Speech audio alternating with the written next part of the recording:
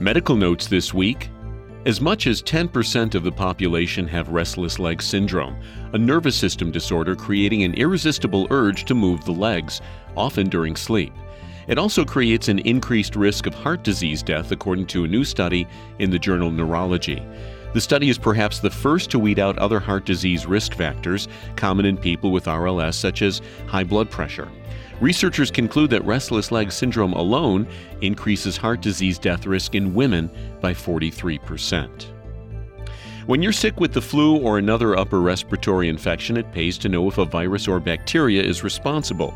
For one thing, viruses don't respond to antibiotics. Now there's an experimental test that can quickly and easily tell the difference. Scientists writing in the Journal of Infectious Diseases say the test could be performed with a nasal swab and could be available in 1 to 5 years.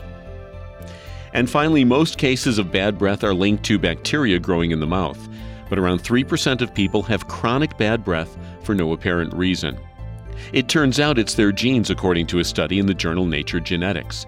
Researchers say these people have a mutation in a gene that normally enables the body to break down smelly sulfur compounds in the blood.